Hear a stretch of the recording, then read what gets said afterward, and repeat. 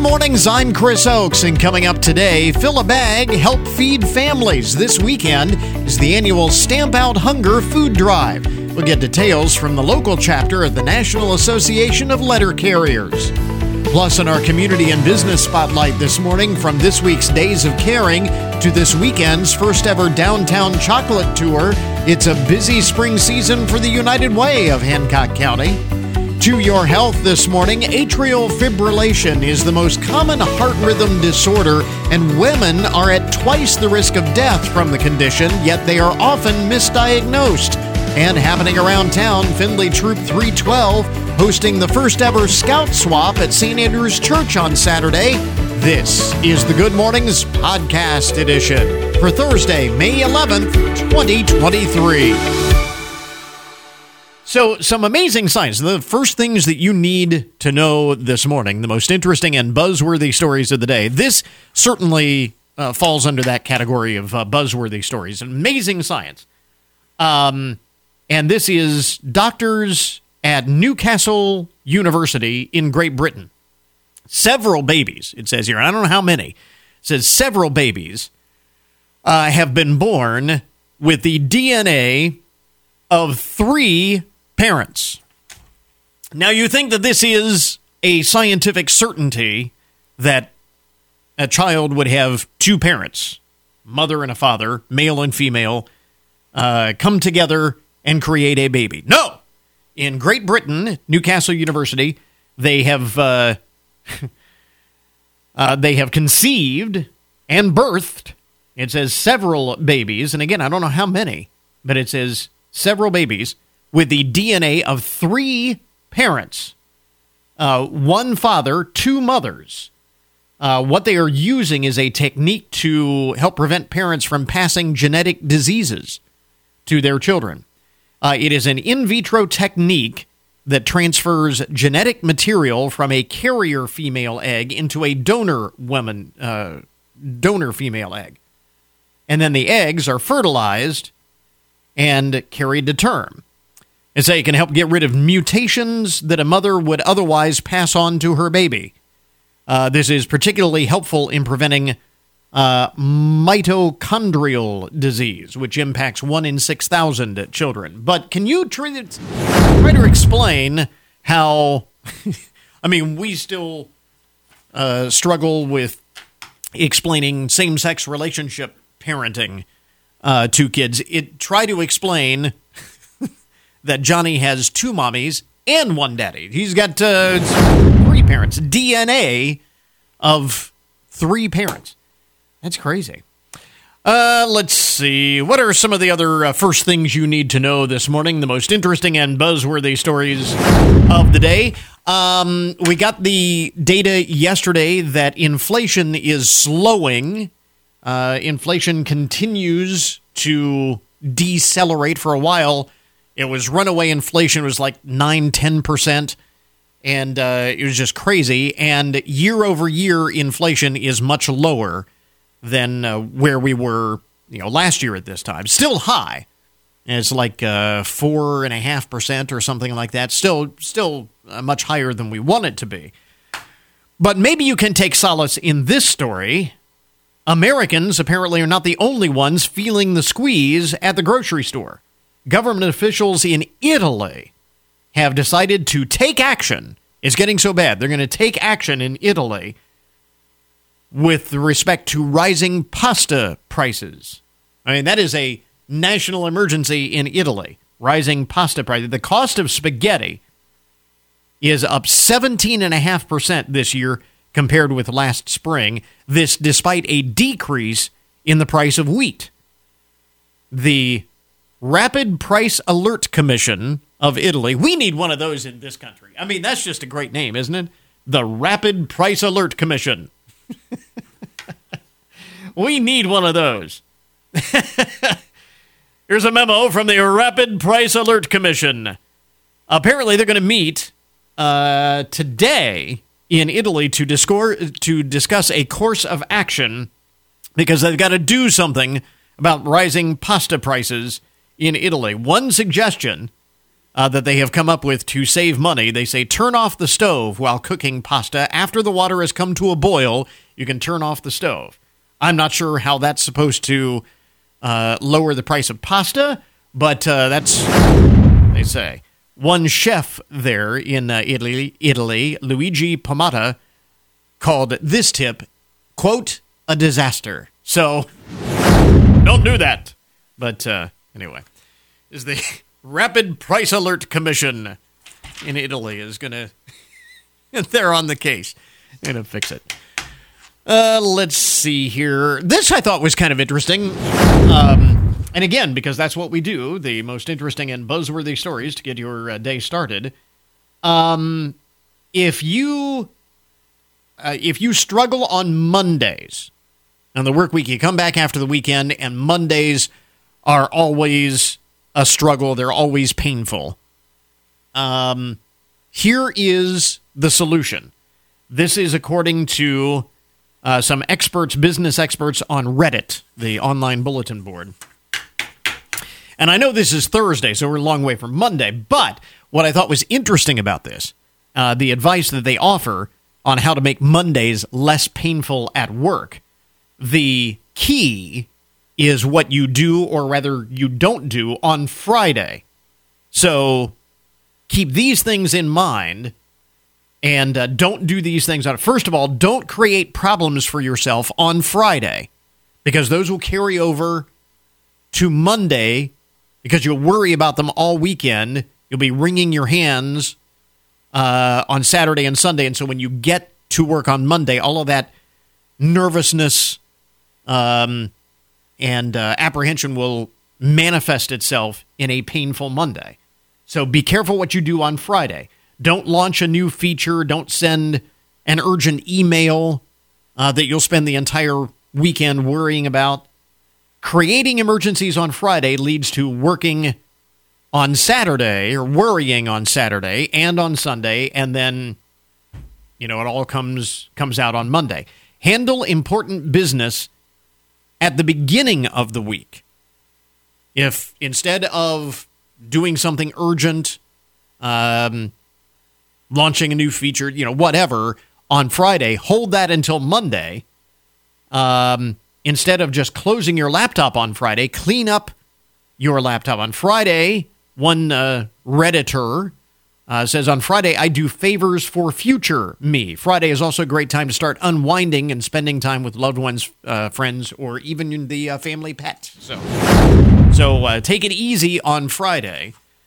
And I bring this up today because being Thursday, you can wrap up everything that you need to wrap up for the week today, so you can take it easy on Friday, and that will make Mondays, they say, less painful. All right.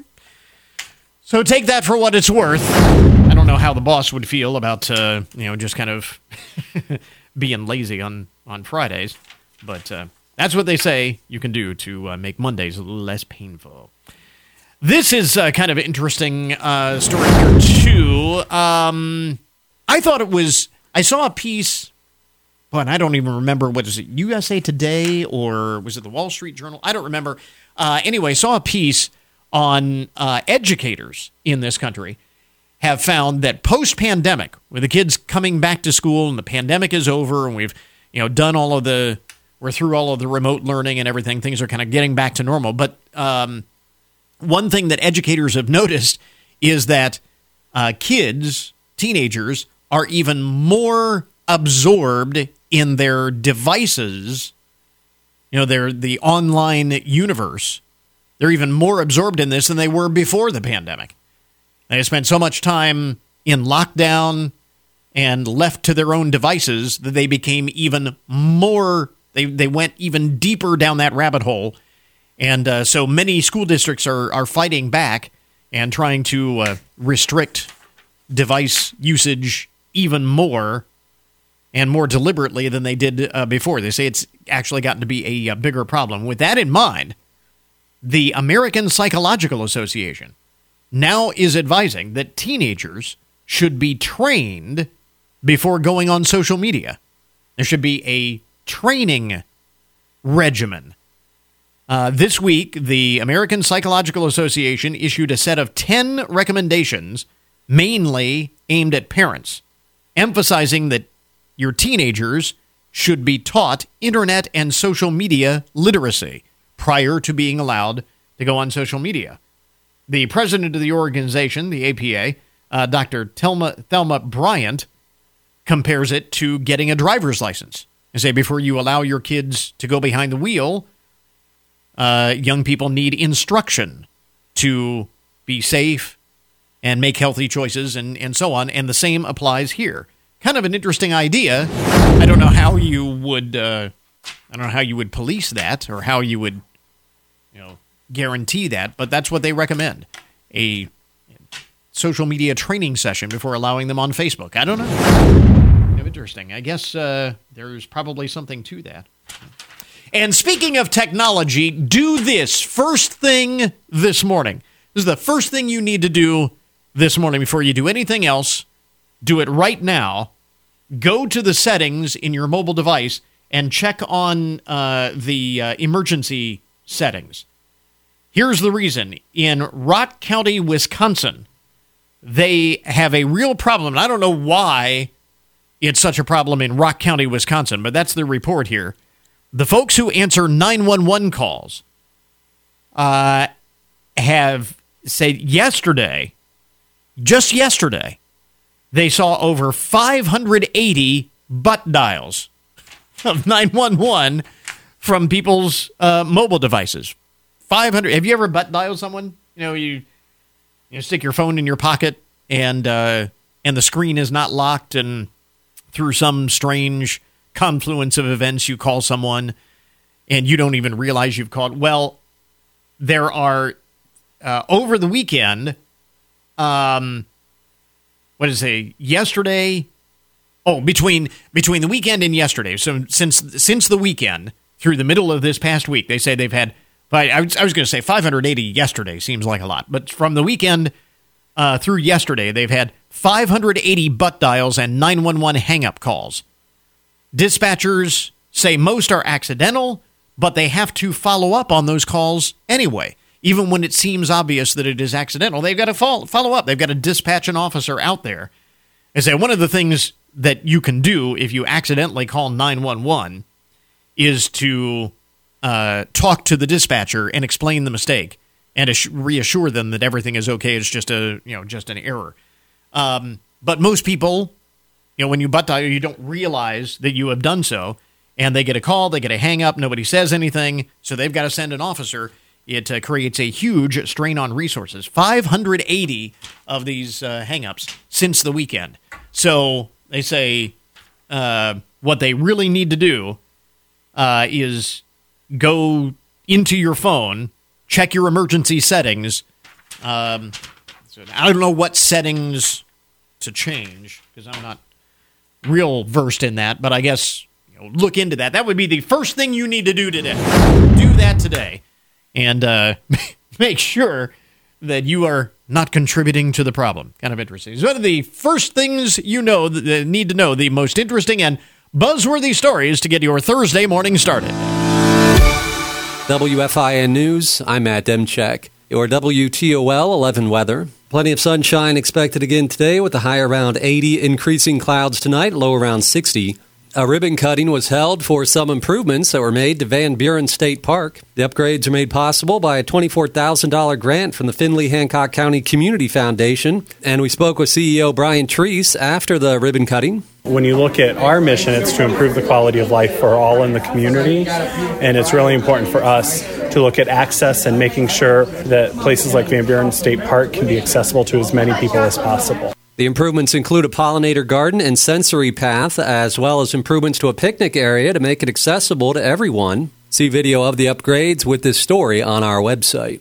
Wednesday was Ohio Tourism Day, and the governor's office announcing that the state's going back to an old slogan to promote tourism. The state's tourism catchphrase, Ohio, find it here, is no more. DeWine announced it's being replaced with Ohio, the heart of it all. The heart of it all was Ohio's brand from the 1980s through 2001. But it still holds a special place in the hearts of so many Ohioans. DeWine says Ohio is the heart of opportunity, adventure, technology, family, education, and creativity. Dave James, ONN News. The The city of Toledo is suing the Ohio EPA for not enforcing clean water standards on the area's mega farms. They say it's a necessary step after years of this toxic blue-green algae appearing in our waterways, making people ill and sometimes even shutting off tap water for thousands. Research has shown that the source of the algae comes from phosphorus in the fertilizer used by farms, and Commissioner Pete Gherkin makes clear they understand that using the fertilizer on land will always be an essential part of the agriculture community. However, he says 2019's Clean Water Act has been violated time and time again. WTOL 11's Michael Sandlin reporting. The city of Findlay is reminding residents that several construction projects are underway throughout the city and that short delays are possible. Many of the projects are curb replacement projects. The status of some of the projects is weather and contractor schedule permitting. You can see a full list of those projects with this story on our website. Remember, you can always get more news online anytime at WFIN.com.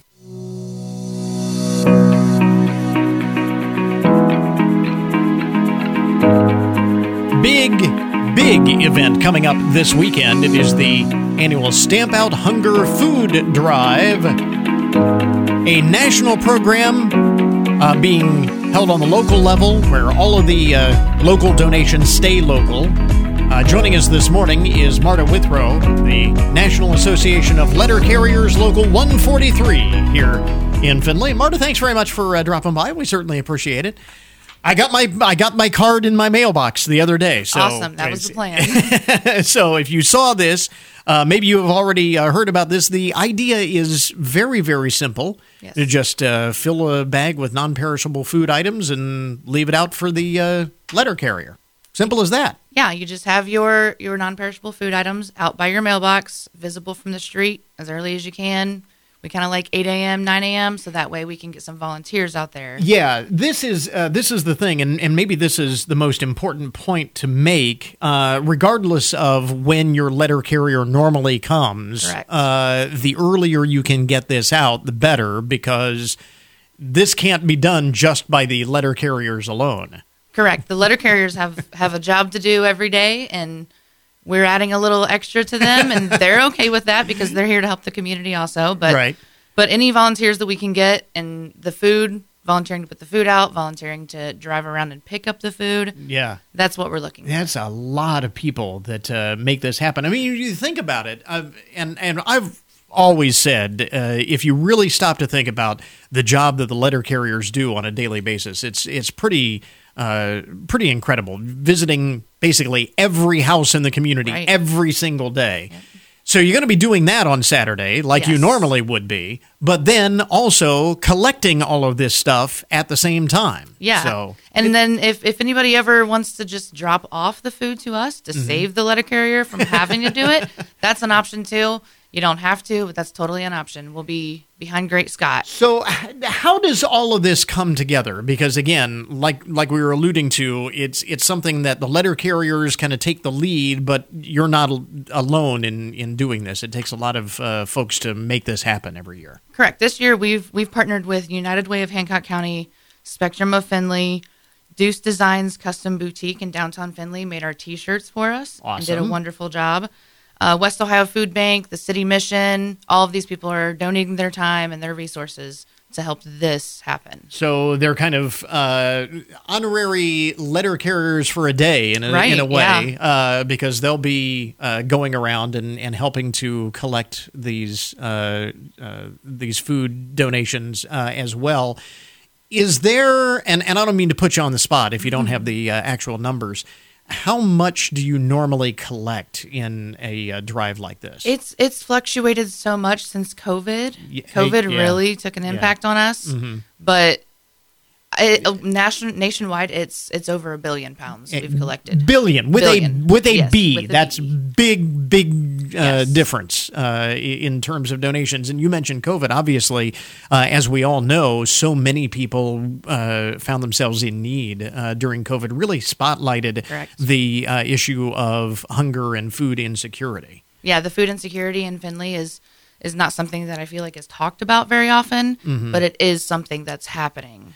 Now, there are some, I don't want to say rules, but some guidelines in terms of the types of things that you are looking for, right? Right. Non-perishable, no glass. We don't prefer any glass because that stuff gets broken and that's a mess. And not outdated. Yeah. So you just put it by the mailbox, and this could be in town. The rural carriers are participating as well. So yeah, if you have a mailbox where people drive up to it on the street, or the carrier drives up to it, you can sit it out there. You can put it in the mailbox, whatever the person's comfortable with doing. Okay, like we said, volunteers make this happen because the letter carriers, do their part, but volunteers are necessary. You still have an opportunity for people to volunteer if they want to. Yeah, if anybody would like to volunteer, just anytime between 9 a.m. and 3 p.m., you can show up to the parking lot behind Great Scott. We'll have tent set up, a big food truck. All right. Just come out, volunteer. Lunch is provided by AJ's Heavenly Pizza. So very good. Very anybody good. Would like to volunteer. And then what happens after this collection is, again, the collection part of it is the monumental task logistically for the NALC, right. Coordinating all of that. But then what happens next? Because as we said, this is a national initiative that happens every second Saturday in May. But the local donations stay local. They do, yes. So the West Ohio Food Bank takes all of the food that's collected down to Lima, and they go through it all, sort it, and then they bring it back to Hancock County and deliver it to all of the food banks and anybody who's needing it. And so, again, it is happening on Saturday, and we highlight that you want to get that out for collection as early as possible. Yes. And also because, and I guess we should probably, along the same lines, mention, because the letter carriers have all of this extra stuff that they're going to be doing on Saturday, that the schedule of mail delivery and mail pickup may not be quite what it is. You might find somebody is a little later than normal. I'm really hoping to have enough volunteers that the mail delivery can go on as planned, and the letter carriers don't have that added stress on top of the mail. That would be great. But it's one of those things we always say: cut your letter carrier a little slack this Saturday because there's an extra workload involved. But this is, I know, something that everybody looks forward to at the same time. It's a lot of work, but it's something that everybody looks forward to. Yeah, it's a great cause. We've got a link up for more information on the Stamp Out Hunger Food Drive, the National Association of Letter Carriers and Local 143 putting this together once again this year, and Marta Withrow with us this morning. Marta, thanks very much for dropping by, and certainly best of luck with the big project this weekend. It's a lot of work. Yeah, thanks, Chris. Thanks for having me. Now, the Good Mornings Community and Business Spotlight. Kelly McClurkin is here from the United Way of Hancock County. Big week for you folks because first and foremost, you got the Days of Caring going on once again this week, right? That's right. It's a big week. Lots of volunteers throughout the county. When you say lots, we really mean lots. Record number, I'm told. I do. Since we've opened up from the pandemic, the last few years we have had around 900 volunteers throughout the community. That's great. Maybe because of the pandemic, when we realized how important community is. Yeah. That helps us extend our reach, Talk a little bit about, for those who are not familiar with the Days of Caring, what it's all about. So it really is a vehicle, I guess I should say, for small businesses and corporations to give their employees time during the work week to get out and volunteer and put some hours into community service. And they will do that for all kinds of nonprofits. Yes, we how that works is we kind of match up those teams of volunteers with the nonprofit organizations. Some of them are partner agencies, and we extend it to all kinds of agencies throughout the county, churches, even the city. We help out with some certain projects, and then we match up those teams with the projects. We have 39 organizations with over 100 projects happening this week. And the dollar value of that volunteerism is, we talk about different ways that we can help monetarily with these nonprofits. Yeah. But this is just as important because this is money that they don't have to spend to hire somebody to come in and complete these projects. That's right. To put that in perspective, and that's the real story here, is these organizations can save that money that they would normally be even doing themselves or paying someone to do, and it saves them to put that back into their missions and their services for the community. This week, our volunteers are putting in over 3,600 service hours, which equates to over $140,000 of labor that is saved in our community. Just think about that. That's $140,000 value in just a few days, just like that. Exactly. So there's something to be said. So kudos to everyone who's taking part in the Days of Caring. You also have a big event coming up on Saturday. This is a first of its kind event. Yeah. So calling attention to this, and I think we mentioned it last time when you spoke with you folks at the United Way. But get some more information about this. The first chocolate tour. Yes, calling all chocolate lovers. We this Saturday, May 13th, the Saturday before Mother's Day, from 10 to 2, we have 30 establishments participating, retailers, restaurants, even a couple of restaurants from outside of downtown are pairing up with some downtown organizations. And one of our staff members, I think, described it best as an adult trick-or-treat. There you go. There'll be little treats and goodies given away at each establishment, all proceeds going to our Vulnerable Children's Initiative. So how many restaurants are involved? 30 retailers and restaurants. 30 retailers and restaurants. Lots of so you can hit them all. You can hit as many as you like. Yep. And the tickets for this are on sale now. Tickets are on sale now. There's social media posts with some QR codes to scan, or you can go to uwhancock.org and one click. And this is a fundraiser for the Vulnerable Children's Initiative. Talk a little bit about where the proceeds will go. Yeah, our Vulnerable Children's Initiative is really just supporting our partner agencies and their programs that involve getting kids on a better path in life, is basically the gist of our Vulnerable Children's Initiative. So certainly a most worthy cause. And again, it's a great opportunity to promote those businesses and restaurants, get people in the door, get a little extra something, and be giving back at the same time. It also happens to fall on Second Saturday, which Visit Findlay has with the local downtown merchants. So it should be a beautiful Saturday to run around downtown, great for your brunch friends, girlfriends, or even the mom who has everything. Absolutely. Saw some signs for the chocolate tour during Art Walk this past weekend. And if you saw those and wondered what it's all about, it's an initiative. It's a program of the United Way for the Vulnerable Children's Initiative. And again, for tickets, where do we get those? uwhancock.org, or there's lots of social media posts with some QR codes to scan as well. Very good. Kelly McClurkin, again, from the United Way of Hancock County with us this morning. Kelly, thanks for dropping by. Thanks for having me. The Community and Business Spotlight is a promotional advertisement paid for by the featured sponsor.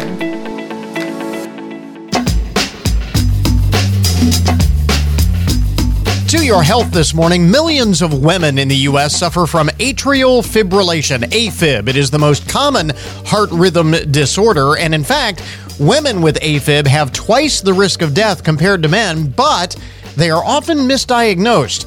Given that May is Women's Health Month, we are joined by electrophysiologist Dr. Saumil Oza and AFib patient and patient advocate Kathy Foster. Dr. Oza, let me start with you. What is AFib, first of all, and why is it that women are often misdiagnosed with this?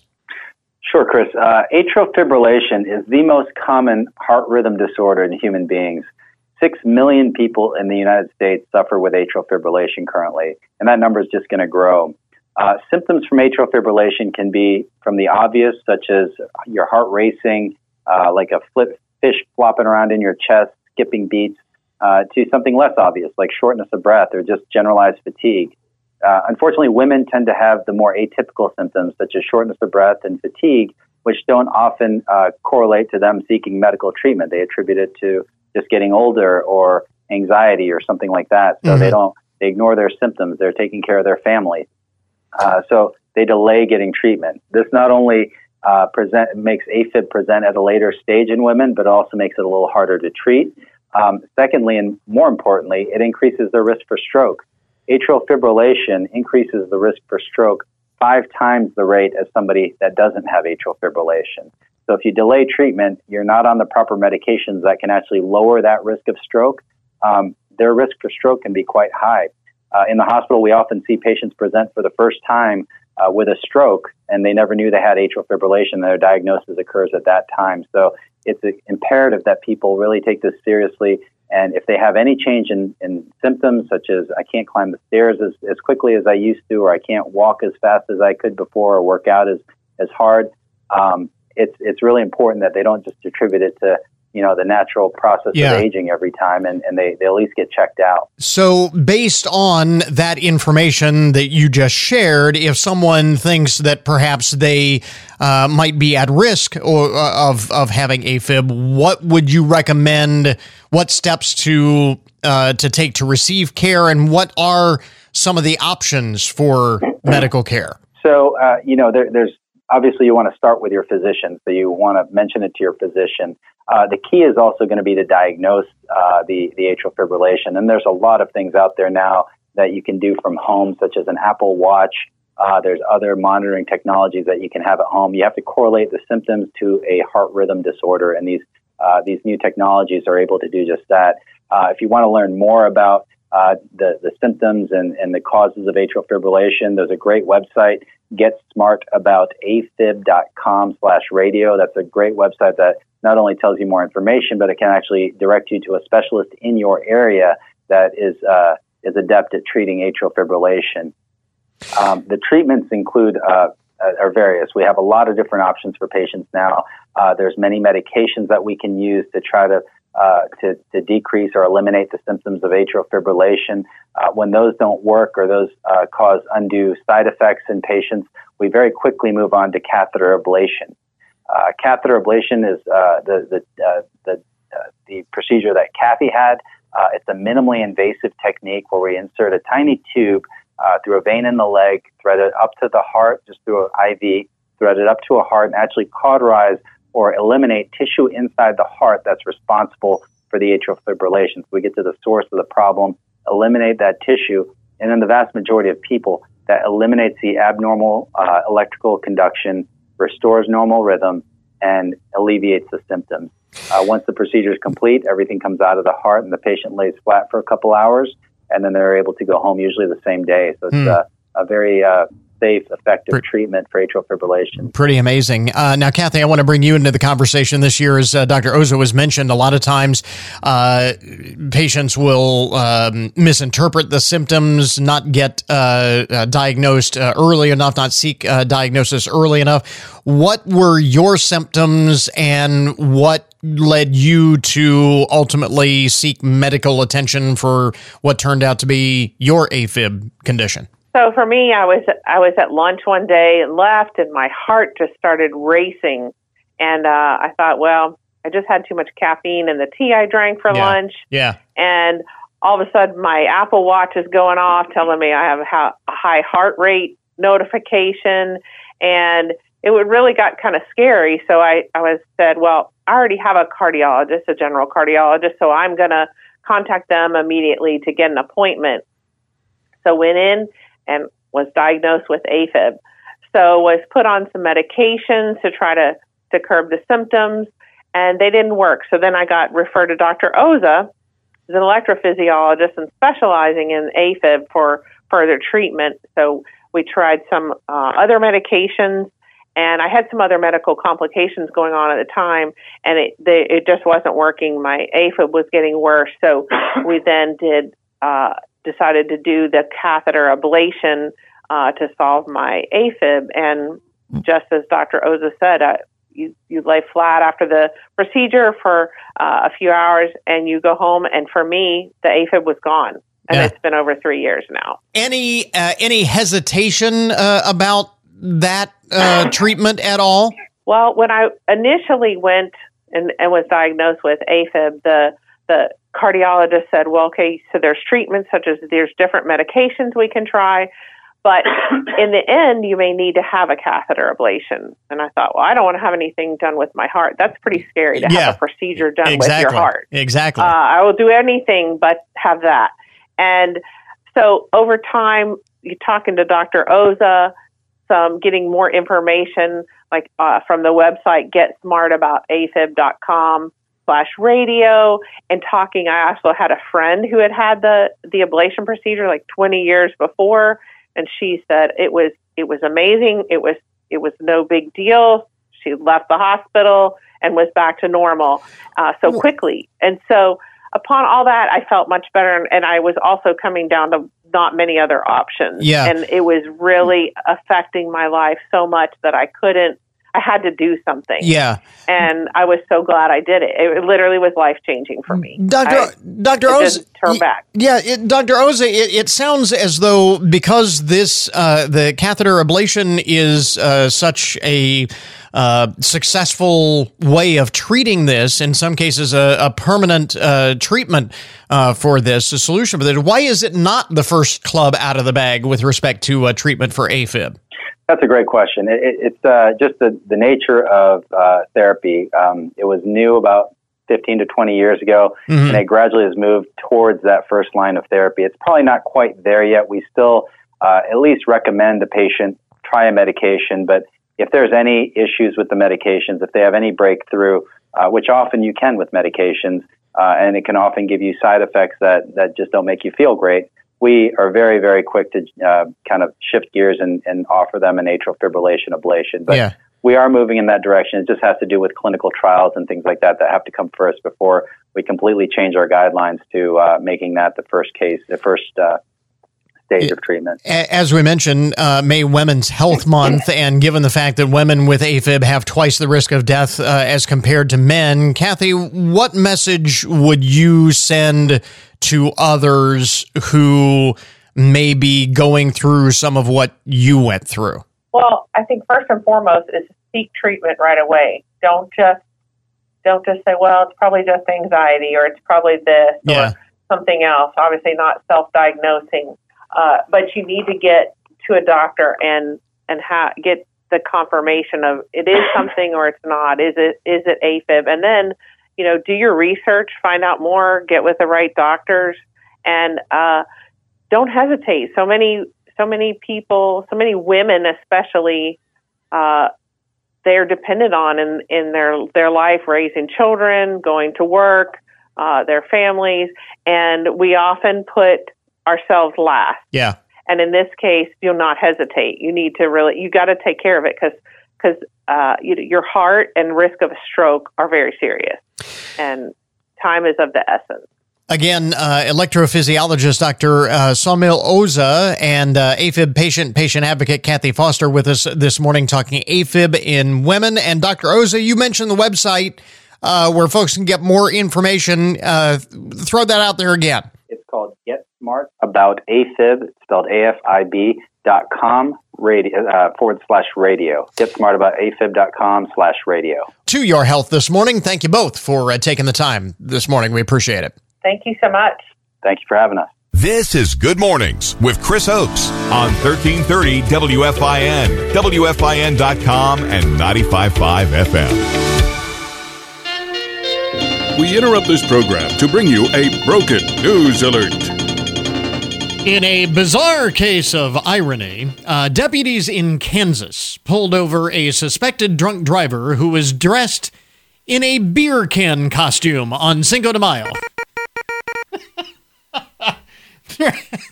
Dressed in a beer can costume. Apparently, other motorists had alerted the police about the driver showing signs of impairment. And when the motorist was pulled over, deputies were shocked to see him wearing a Bud Light can costume. The Franklin County Sheriff's Office, in a statement, said, quote, "A career in law enforcement is exciting and you get to experience something new every day. Sometimes you even see things that you can't believe." We often say, cops have seen it all, but every now and then something new comes along. The driver, whose name was not released, was arrested for DUI and taken to jail. I don't know how that went over with the other inmates. I don't know whether they let him keep his beer can costume in jail. All right. Let's see. That's going all in on your costume. That's going all in. Speaking of driving and bizarre things that sometimes you see on the road, two kids are in pretty big trouble after they crashed their parents' car. I don't have the names because the names were withheld because the suspects in this car theft are underage, dramatically underage. One is 6 and the other is 3 years old. Two brothers, age 6 and 3, snuck out of the family's home late Wednesday night when their mother was distracted and their father was asleep. And the 6-year-old was the one who was driving, because he's older. Mom and Dad's car hit a lamppost, and so police say the older boy cut his chin. Neither was seriously injured, though. The reason why they took Mom and Dad's car, they wanted to buy a new toy car. Wanted to go to the store and buy a new toy car. So that's glad everybody is okay there. What else is going on in the broken news? It's not very often we have celebrities in the broken news, but this, I think, certainly qualifies. Bo Jackson actually makes the broken news this morning. You know the old advertising slogan? What was it for Nike? Bo knows baseball. Bo knows football. Bo knows this, that, and the other thing. One thing Bo apparently doesn't know is how to get rid of the hiccups.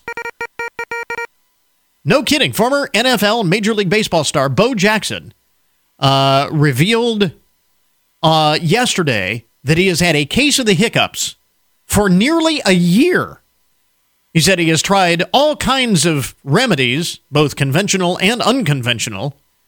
As a matter of fact, the most bizarre thing he has done to try and get rid of the hiccups was, and I don't know who told him to do this, sniffing the rear end of a porcupine. First of all, where do you find a porcupine to sniff the rear end of? And secondly, why in the world would you think that would rid you of the hiccups? But it didn't work. If you've ever heard, I've never heard of sniffing the end of a porcupine to get rid of the hiccups. Might cause you all kinds of problems, but not getting rid of the hiccups. Anyway, Bo Jackson said he is having a medical procedure done this week, but did not provide any details. He's had hiccups for a year. That's crazy. Let's see. From the international file, the broken news. A man in the UK is facing charges of public indecency. Joshua Hunt, age 31, was reportedly arrested after he was seen gyrating on the ground while wearing a latex bondage suit with a shiny mask over his head.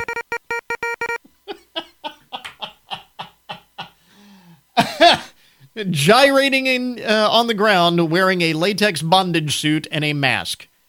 This is a report in the Guardian newspaper. The incident was captured on video by witnesses, because you see something like that, you got to take a video.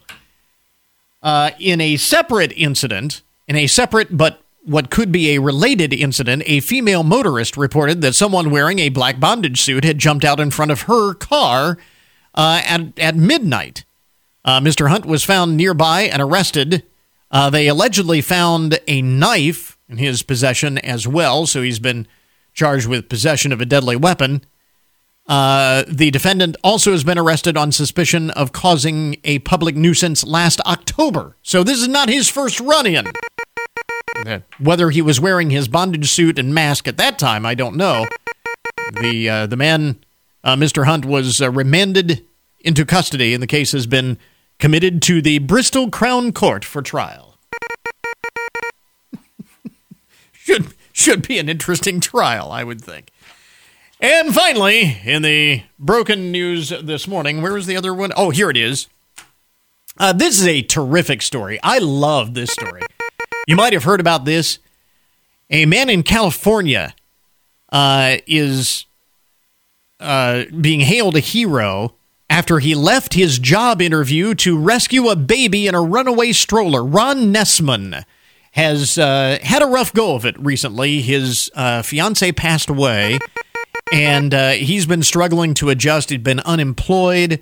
He at one time was homeless, and really a downward spiral after his fiancee passed away. But he's now trying to get back on his feet. His sister has taken him in, cleaned up. He's trying to get a job. He was applying for a dishwashing job at a local Applebee's restaurant near Los Angeles. And no sooner had he left his job interview, he was sitting on a bench in the park and noticed a baby stroller being pushed by high winds toward a busy street. Viral video shows the baby's great aunt struggling to catch up with the runaway stroller. And that's when Mr. Nessman jumped up, ran out, and grabbed the stroller just as it reached the street before the stroller with the baby inside could be injured. A few days later, Mr. Nessman got the job at Applebee's, and since the video has gone viral, he's reportedly been getting a number of other job offers as well. That is awesome. All kinds of kudos to this gentleman, Ron Nessman, for jumping in and saving the day. And kudos to him for getting his life together, getting back on his feet. Wish him all the success in the world. There you go. That is today's Broken News Report. This update on the odd and unusual side of the headlines. We now return you to your regularly scheduled programming. When you're behind the wheel, it's okay to rock out to your music, but it's not okay to interact with your phone screen and electronic devices while driving. In most cases, anything more than a single touch or swipe is against the law. That means no texting, no typing, no scrolling, no shopping, no browsing. If an officer sees a violation, they can pull you over. So remember, Ohio, phones down. It's the law. And now your daily download, the numbers behind the news, the statistics that shape our lives. Did you catch the Westminster Kennel Club dog show earlier this week? The new best of show is a Petit Basset Griffon Vendine named Buddy Holly.